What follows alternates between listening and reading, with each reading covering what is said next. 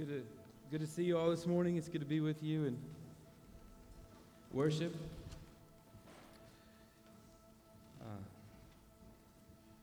I hope that, I'd say there's different reasons that you came today.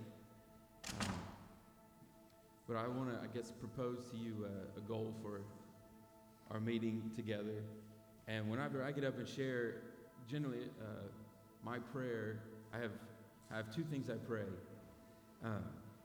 Two things that I feel like inspired by Scripture, I'm motivated to the ends of, and my heart in preparing a message for you guys is twofold, really. I want to see, and so I'm saying, if you don't know why you came today, like you could adopt this as your purpose, and you could just apply it for the rest of your days, really. But I want to see in you, for you, the abundant life that Jesus promised. He said, I've come that you might have life and have it more abundant. The enemy comes to steal, kill, and destroy, but I've come that you might have abundant life. So you live in a world, the enemy is at work to steal, kill, and destroy. And some of us, he gives us a velvet prison, meaning he gives us comfortable surroundings, things going well. He gives us pleasures that we enjoy for a time that ensnare and trap us. And some of us are suffering under his efforts to steal, kill, and destroy, and we experience that intensely and negatively. But either way, the enemy's purposes for your life, if you're not living under Christ's purposes, he's working to steal, kill, and destroy. So I come, and when I'm preaching to you, one of the things that I feel like God's laid on my heart is I want to see the people that show up here and the few people that listen online. I want to preach the Bible in a way that will allow you, if you do what Colossians 3:16, this is what came into my head this morning, if you let the word of Christ dwell in you richly, you let God's words dwell in you richly, I think the consequence will be abundant life, transformation of your relationships, your mental, your personal health, your spiritual health, the atmosphere around you, your household. I believe those things. It may be the kingdom, it says is like yeast. You work in a dough. It starts out small, and it'll impact everything. I want to see that, okay? And the other thing I want to see is the prayer that Jesus taught us to pray in the Lord's Prayer. I want to see God's kingdom come and his will be done on earth as it is in heaven. And so I see you as people that I love, and I care about your well-being, and I want the abundant life of Christ manifest in your life.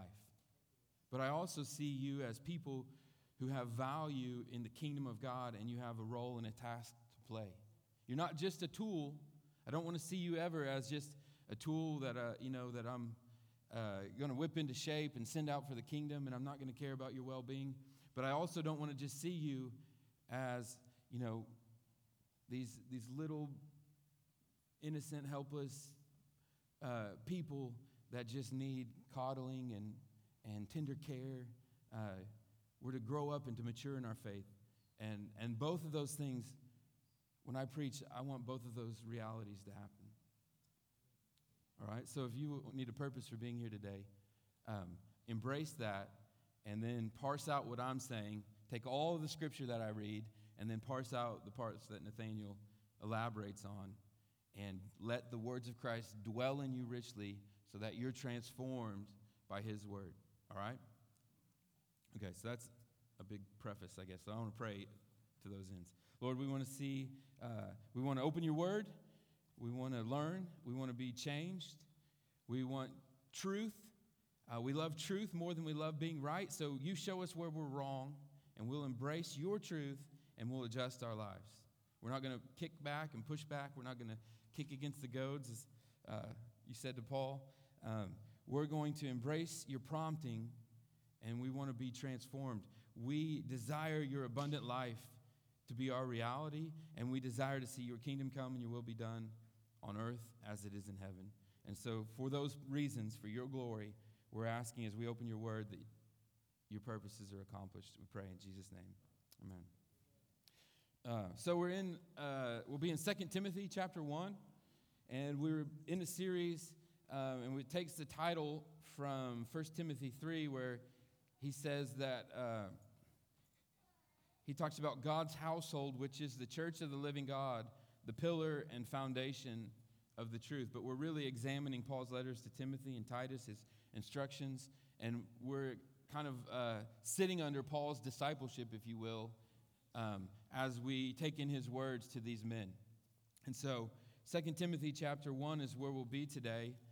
And last time I preached in this series, I preached 1 Timothy chapter 3, which as I was thinking about it was going over the character or the qualifications of elders and leaders. It was talking about the character of someone who serves the Lord. And as I think about this chapter, it's more about the constitution, I guess, if I have to have a word that starts with the same letter, of someone who serves the Lord. The character, 1 Timothy 3, and the constitution. What makes us up? What's the steel in our spine, if you will?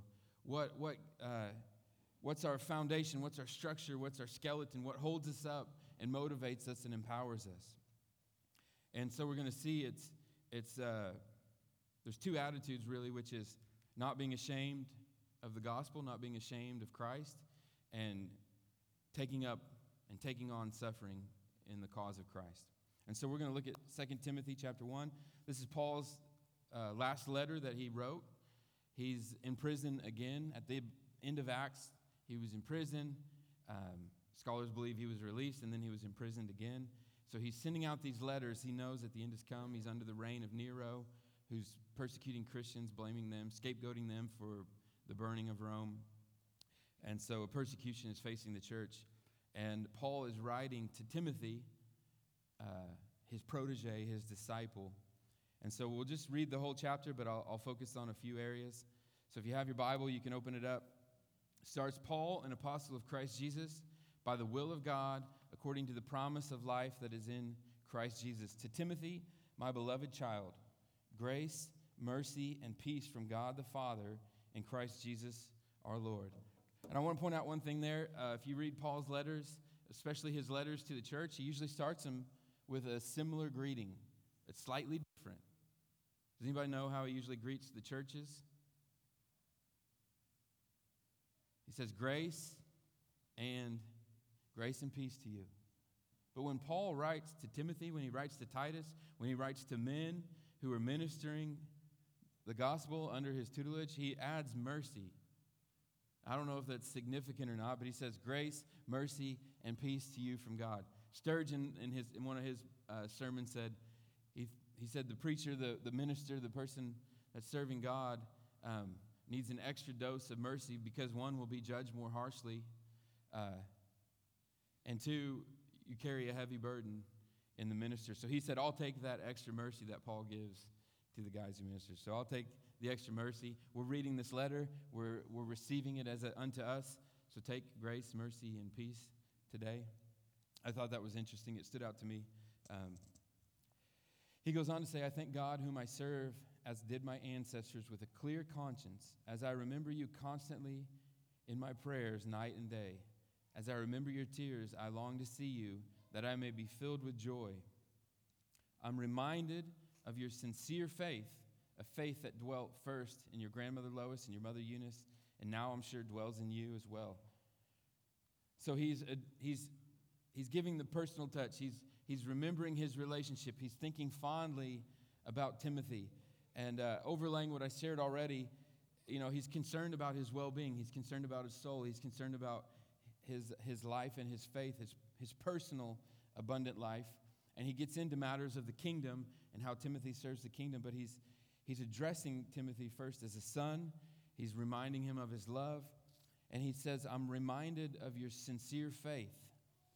And I want to read this to you in the Amplified version, because if you want to know what it is to follow Jesus, what the Bible means, a lot of people claim to believe in Jesus. They claim to be Christians even, whether that's a cultural application or just by default or without understanding. But this is what a sincere faith means when you follow Jesus. I'm reading the Amplified here. It says, I'm calling up memories of your sincere and unqualified faith. This is the definition, the description. The leaning of your entire personality on God in Christ in absolute trust and confidence in his power, wisdom, and goodness. This is what it means to believe in Jesus, to trust in Jesus, to have faith. I'm going to read it again. It reminds me of the song we were singing, Stand in Your Love. We're going to stand in his love. He says, the leaning of your entire personality on God in Christ in absolute trust and confidence in his power, wisdom, and goodness. So if you start with sincere faith, that's where you begin. You stand in his love, and we're going to talk about being ashamed and dealing with shame. That's the place that you fight from. That's the foundation that you stand upon. So all the things that Scripture tells us to do, that's the starting point. We never, ever obey the law. We never follow the rules in order to earn God's love. We begin by faith, embracing Christ, believing the gospel, and then we apply those things to our lives. He goes on to say, for this reason, I remind you to fan into flame the gift of God, which is in you through the laying on of hands. For God gave us a spirit not of fear, but of power and love and self-control. So Paul tells Timothy to fan into flame, to take the efforts that are at his disposal to stir up, to energize, to rekindle his flame, his fire, his passion, his intensity, his love, and his desire for God. It's appropriate to do that. It's appropriate to preach to yourself, to bring yourself to the Scriptures, to bring yourself in prayer to God, to sing songs to God, to stir yourself up. There's a movement, I guess a counter movement, maybe in the church, and I've been reflecting on this as I've been thinking about shame, against emotionalism. You know, there's extremes. There's stoicism almost in the church, no emotions. You just embrace it with faith, and you stare it down with a stony face until you die. And then there's an emotionalism that is extreme and extravagant and over the top. And I think there's two ditches, but we don't abandon emotion. God gave us emotion. We put it in its proper place. We don't abandon passion. We don't abandon an inner fire, a burning for Jesus. We're not to abandon that. In fact, we're to fan it into flame. We're to keep it going. We're to continually add fuel to the fire that burns for God and to fan it into flame. You know, I was thinking about, I don't want to get ahead of myself, but it's the appropriate and right thing to do. We're to stir up one another up to love and good deeds, and we're to stir ourselves up to service, to serving God, to loving him, to following him. And we're to do that because God gave us a spirit. He gave us his spirit. We're to stir up the spirit within us. We're to feed, to nurture, to care for, to attend to the flame that God has put into our heart, the fire. Matt knows what I'm talking about. He was testifying this week about encountering God in a new way, where he was filled with the Spirit, and it was like electricity running through him. He said, I've been shocked before, but it was kind of like that, but it was different. You have to attend to that encounter. You have to attend to that place. God's given us his Spirit, and it's a spirit not of fear. Not of fear. It's a simple test, okay? If you're facing something down and you're feeling fear about that, it's not the Spirit. If you feel a check, if you feel a warning, you can discern this. You can learn to discern the Spirit. You might feel a warning. You might feel a check. You might feel a hesitance.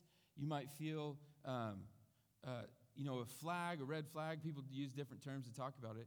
The Spirit will warn you, but if you're feeling a fear, if you're feeling an anxiety, if you're feeling an overwhelming negative emotion regarding something, you need to test that spirit. We've not been given a spirit of fear. We've not been given a spirit of anxiety. We've been given a spirit of power, of love, and a sound mind. Some versions say self-control. I think I would be probably right in saying not using hyperbole to say anxiety is somewhat of an epidemic in our society, which is interesting. We are probably the most well cared for society that's ever existed. Just if you have indoor plumbing, you live better than kings. A few decades back, we are blessed and cared for. There's safety nets all over the place. There's provision, and yet, even the most provided for people struggle with anxiety, and that's not from God. I don't want to put any condemnation on you if you deal with anxiety. I know many of the people I love, many of you that I know well, are dealing with that. But the counter to that, the antidote, is to being filled with the Spirit, fanning into flame the Spirit of God within you, and facing down the world with faith, with power, love, and sound mind. Paul goes on to say, therefore, do not be ashamed of two things.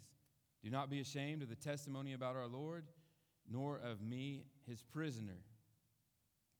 But share in suffering for the gospel by the power of God, who saved us and called us to a holy calling, not because of our own works, but because of his own purpose and grace which he gave us. Thank you. Do I sound raspy? I'm a little dry. I'm a little parched. So remember, the context is Paul is writing his last letter. It's like his last will and testament, his last communication probably to Timothy. He wants Timothy to come to him, but there's no guarantee that Paul will survive, that Timothy will be able to make it. He's laying it on the line. These are his most pressing concerns, and he doesn't want Timothy, who's lived the book of Acts, I'll remind you, who's seen amazing, miraculous things, who's encountered the Spirit in amazing ways. He doesn't want Timothy to be ashamed of the testimony about our Lord. And I always appreciate when Scripture warns us about things because it knows we're going to need it. Like I take comfort in that.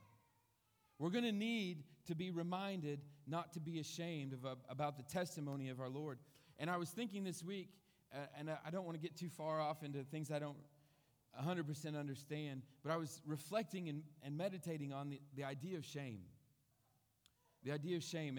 And shame is a tool, I think, that society uses to shape us. Shame is a tool that's used to shape and to conform people. If you are displaying, especially if we lived in a close-knit community, if you're displaying behaviors that maybe are harmful or troubling or annoying or counter to the aims of your social group, of society, there's pressure to conform. There's a shaming that takes place. Sometimes it's subtle. It's a rolling of the eyes, it's a turning of the back, it's an ignoring, it's a neglecting, it's a talking behind your back. Society uses shame to shape us, to fit its norms, to accomplish its ideals. We send kids to school, in some ways. Part of the way that they use that, there's peer pressure that conforms them to behave in a certain way, and you have to be very careful about the groups that you allow your kids to enter into, because there will be shame around behaviors, positive and negatively, to shape them to conform. Are you following me a little bit? There's subtle ways that society puts shame on people, and it nudges them into place. And I don't know, we tend to think of shame, when we talk about shame, as a negative thing, but sometimes, to a degree, parents use this technique. If they use it well and wisely, I don't think it's all the time a negative. We don't behave this way. We don't act that way in this family.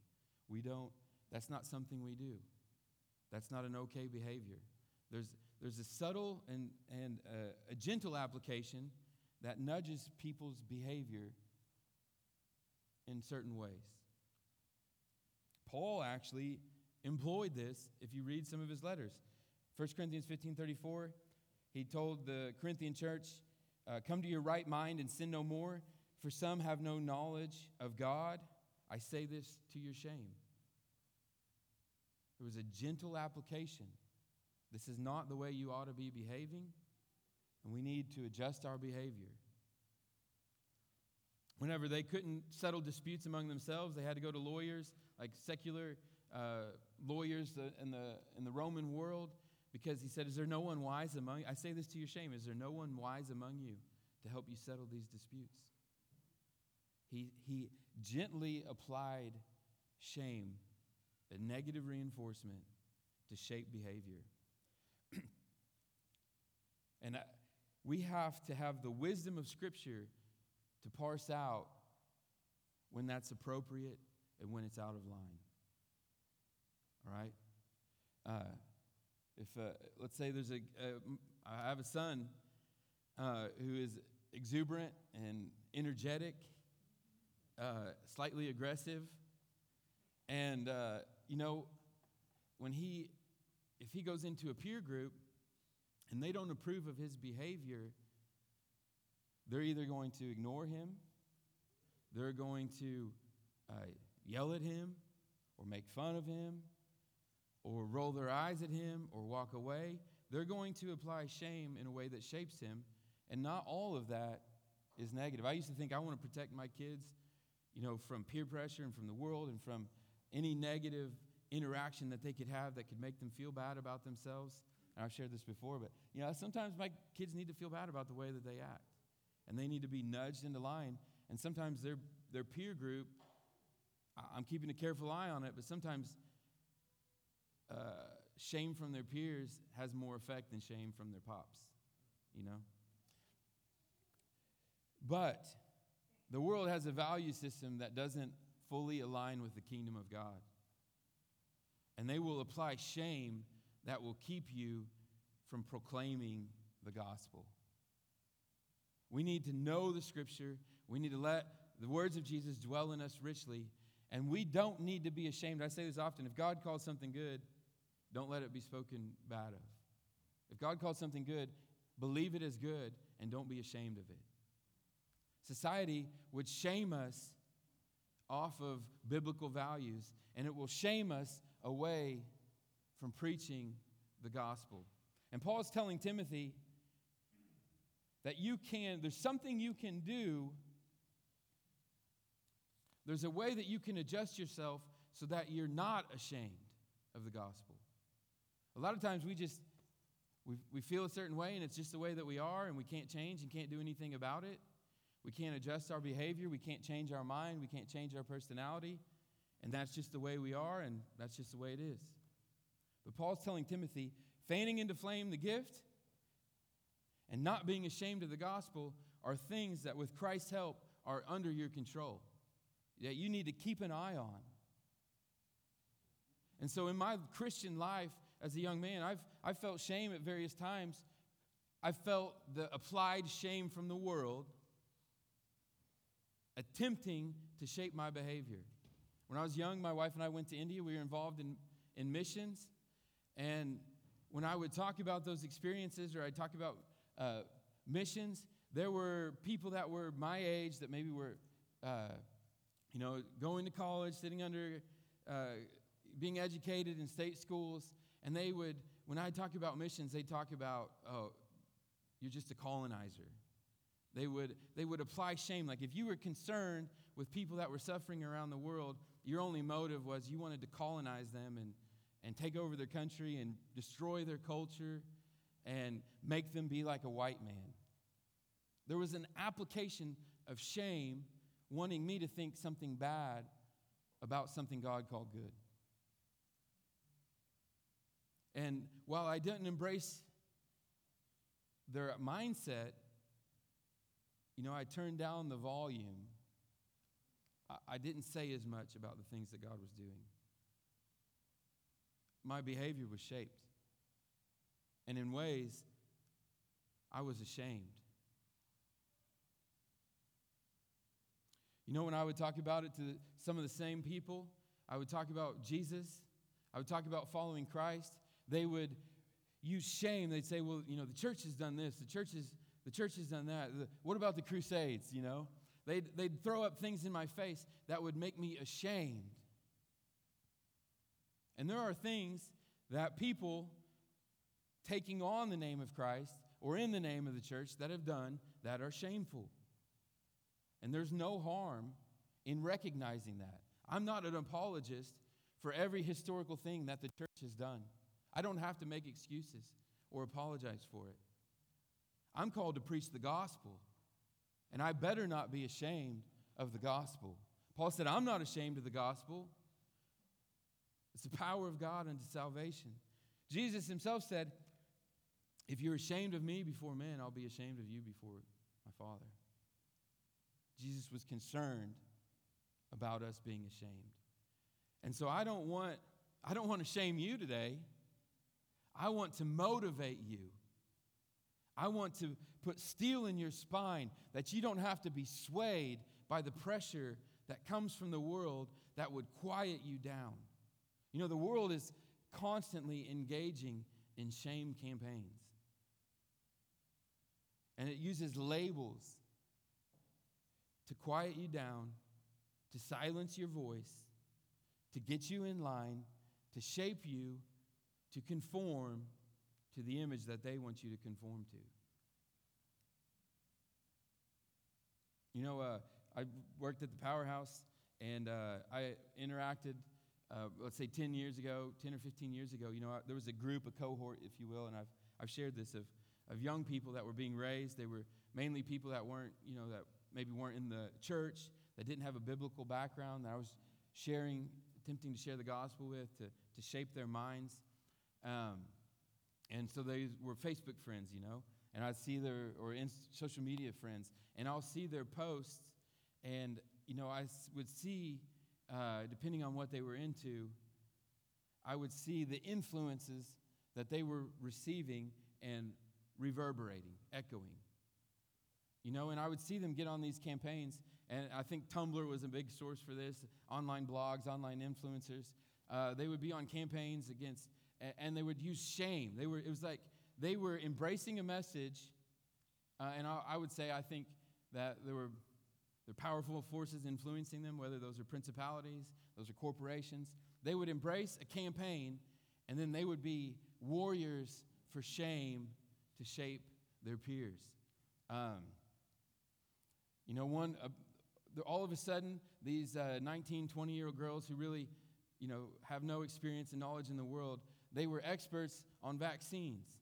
And they took up, this is before the pandemic, this is before COVID, and I'm not going down this rabbit hole, but they would go on these rants about anti-vaxxers.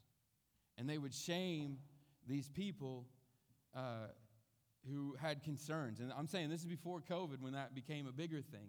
They would go on these shame campaigns. And they had no knowledge, no expertise, no understanding, but they heard these influencers talking about it, and they adopted a mindset, and they went on a shame campaign. They were big on, they got on a kick one time about, rehoming dogs was one of their things. Like, if you have a pet, you should commit to it for life, and if you try to rehome your dog, you're just an evil, terrible person. If you don't treat animals like royalty in every single way, then you're a despicable human being. There was shame they put on that. Of course, if you were pro-life, there was this campaign that they put shame that you hate women. There's a shame campaign, all right? Now, I'm not trying to go off on any kind of list of talking points. This is an observation that I made, and I could probably dig those up and point them out to you. There was a tool that they became purveyors of, users of, a tool of shame that manipulated to conformity. And I am speaking to you today to say, do not be manipulated by shame.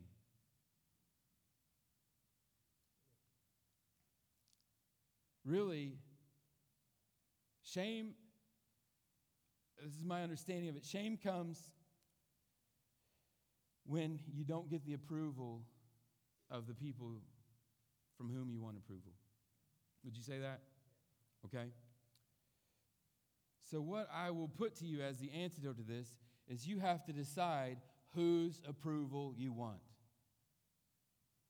Which approval are you after?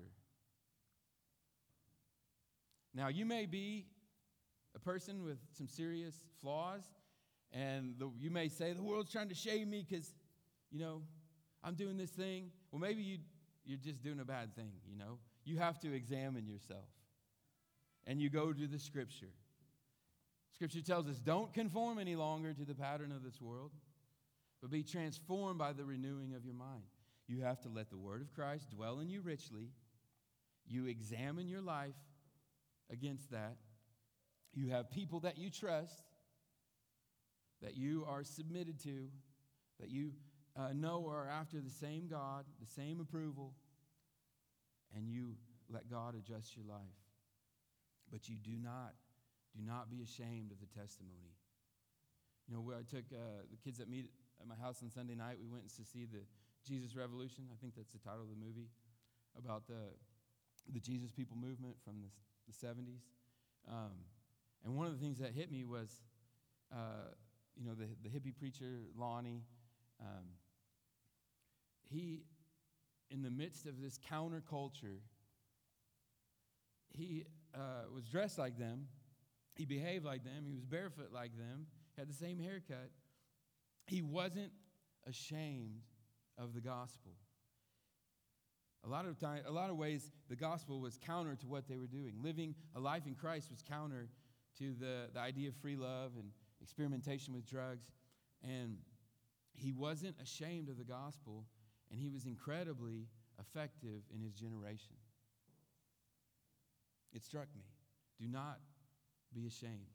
There's, I guess, so what I'm saying is, there is shame that comes appropriately when we've done something wrong, and the Scripture gives us a mechanism, if you will, for dealing with it. We bring it to Jesus, and we leave it at Jesus, and we receive our forgiveness, and we go forward in faith. In Luke chapter 6, there was the sinful woman came to the Pharisee's house, anointed Jesus' feet. You remember that story? She lived a shameful life.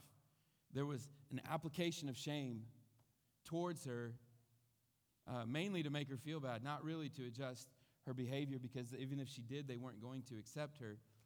But there was societal shame being placed on her.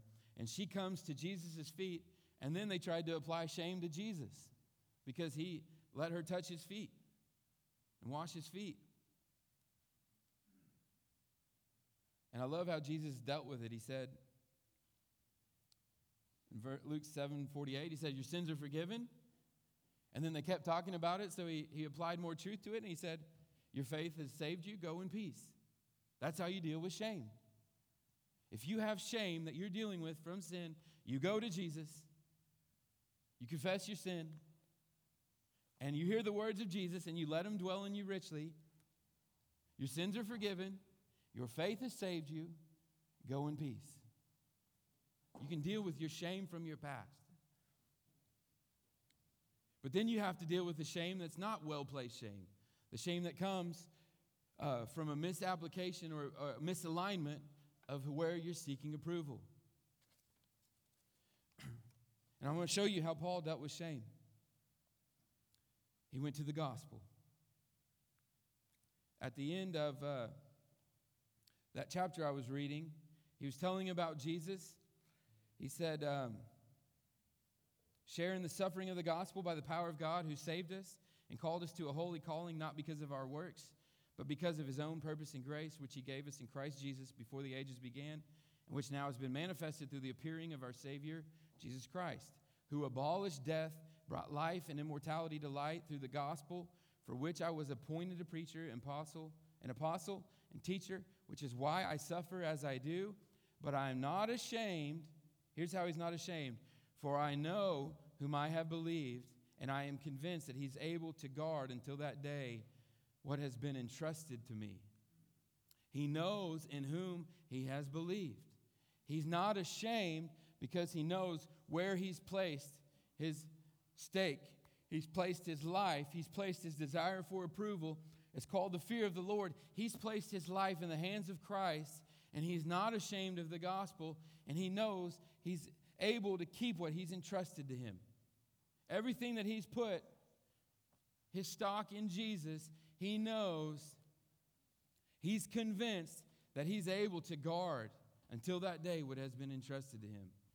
You know, if you put your money, your trust, a lot of people put their trust in the Silicon Valley Bank. I don't know if you heard about this. Bank failed. It went under. The Silicon Valley Bank. These people had all this money in this bank, and this bank has just failed. They've trusted in this institution. It's failed them. Jesus will not fail you. Every single day, we put our trust in institutions. We put our trust in, in just norms of our society, and we kind of wake up believing that the lights will be on, the heat will be on, the power will be on. The police will be keeping the peace more or less. That we'll go to work and we'll have a job. We'll go to the bank and we'll be able to withdraw money or use our accounts. We just implicitly, without thinking, put our trust in these institutions, which may fail us. I don't want you to be fearful. God didn't give us a spirit of fear. I don't want you to have anxiety, but I want you to evaluate in whom you've put your trust.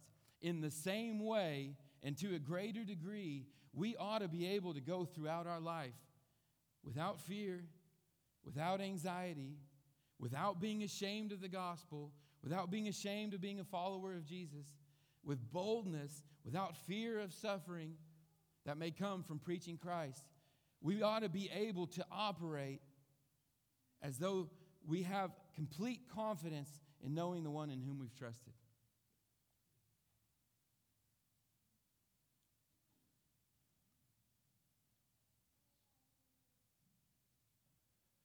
And so Paul's saying to Timothy, you're going to be tempted to be ashamed. You live in a culture that has a variety of influences. There was pressure, a shame upon Timothy, not only to be ashamed of the testimony of our Lord, but also, Paul said, don't be ashamed of the testimony of our Lord, nor of me, his prisoner. There were people who were workers with Paul who abandoned him, partially because they were ashamed that he was in prison. There was pressure from the Jews of the day upon the church, shaming them for some of the practices that they didn't do or some of the practices they did do. There was pressure, Jewish pressure upon the church. They were trying to put shame on them to shape their behavior. There was pressure from the Roman society, Roman institutions, the leadership, the mores of society, also the religion that the Romans adopted. There was pressure from them, and depending on which city, the pressure may be different. You can see that in Paul's letters. Depending on which gods and goddesses were emphasized in the cities where the church was established, there was unique pressure that was applied to them to shame them, to either quiet them down or to get them in line to follow society. There was pressure from the philosophers and from the Greeks. Maybe you were an intellectual. There was shame that they applied to you if you believed in the resurrection.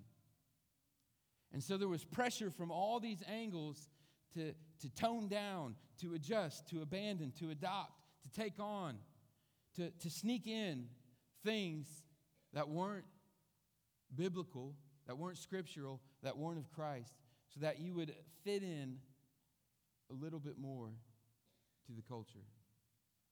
And I wish today, I hope and I pray that God will give us the strength, the knowledge of His grace and His goodness, and the strength to be immune to those influences, to evaluate those influences. Now, if you had to live your life every single day,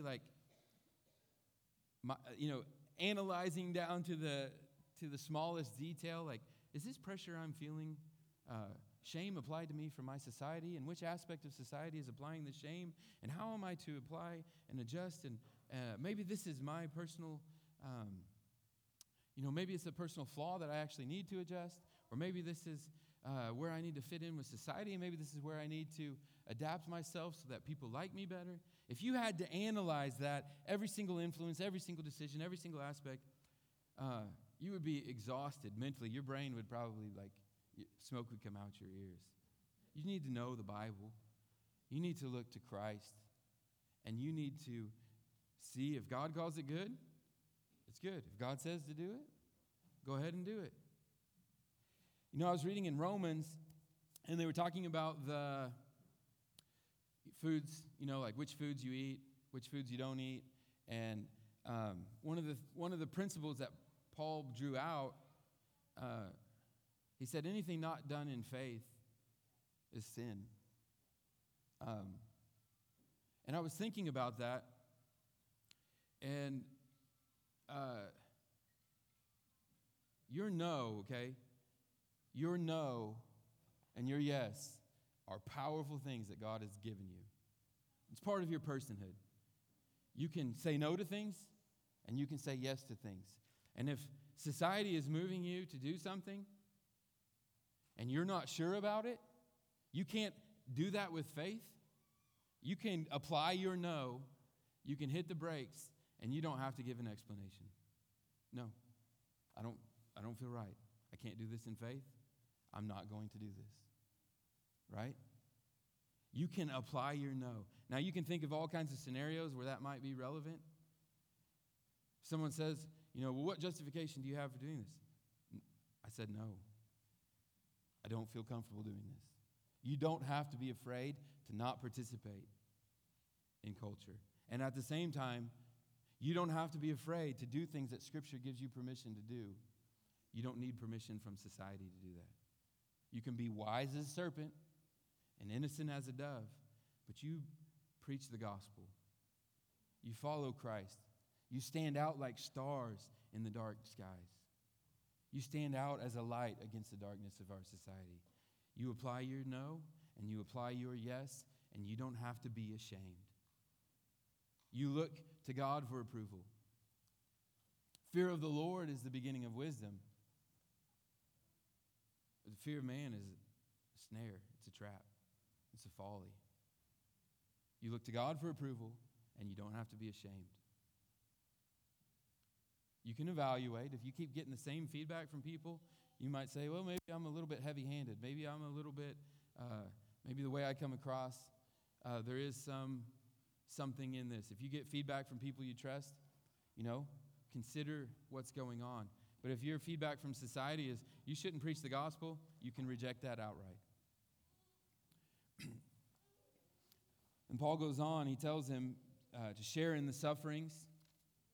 He's warning Timothy that sufferings are coming, and I'll wrap up. I'm going to wrap up here.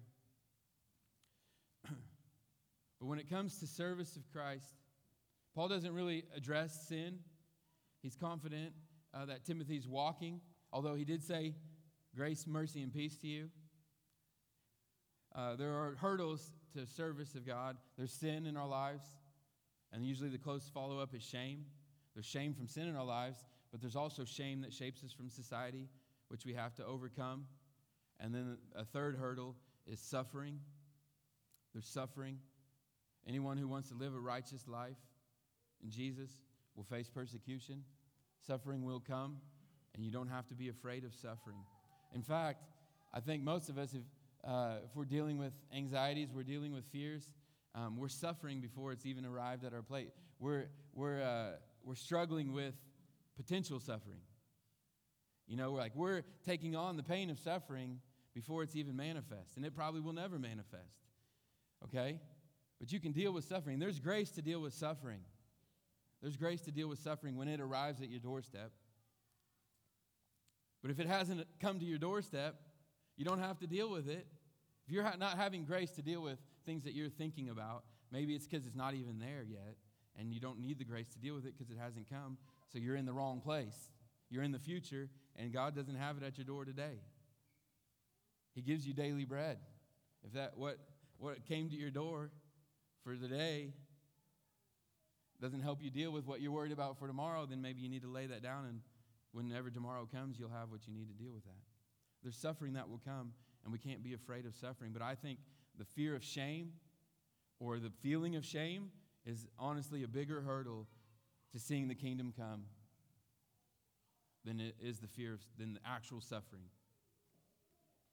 But Paul tells Timothy, there's going to be suffering. Take your share of suffering Share in the suffering. He's like, there's an allotment of suffering. Take your part. You can deal with it because you know who you trusted, and your reward will be great. I'm going to read, I might as well read it all.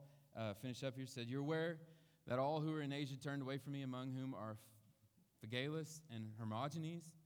May the Lord grant mercy to the household of Onesiphorus, for he often refreshed me and was not ashamed of my chains. There were people who were ashamed of Paul's suffering. And maybe they thought, well, if he was really a spiritual guy, if he really was the apostle, he may not have dealt with this, although every other apostle dealt with suffering, persecution, and martyrdom. They were ashamed of his chains. Onesiphorus often refreshed me and was not ashamed of my chains. But when he arrived in Rome, he searched for me earnestly and found me. May the Lord grant him to find mercy from the Lord on that day. And you well know all the service he rendered at Ephesus. I want to point out one thing here real quick.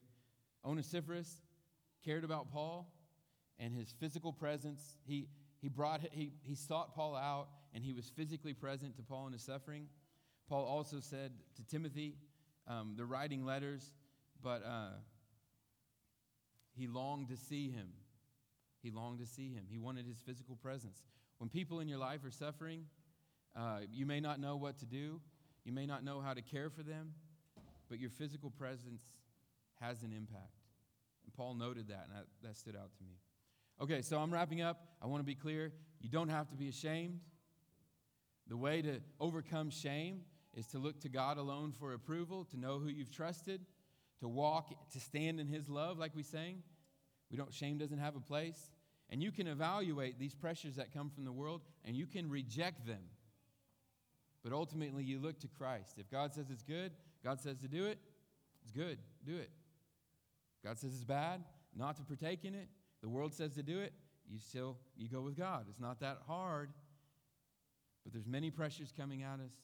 Don't be ashamed. I don't want to be ashamed. I'm receiving these personally. I'm evaluating my life, and I guess I'll finish with this. I'll ask you to pray for me. I'm evaluating where I'm at in life, what I do with the hours in my day. I'm looking at the character of elders, people called to serve. I'm applying that to my life. I'm hearing what Paul says to Timothy. Can I stand up and not be ashamed of the gospel? And I'll say,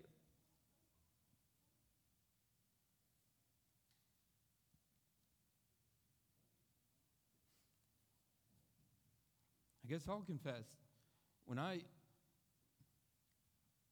not ashamed of the gospel, but there's been parts of me that have been ashamed to be a pastor, to be ashamed to be in ministry, that's been ashamed of those things, I guess, I don't know why. I felt that pressure, and I think the places that the enemy applies pressure to you have to do with your calling.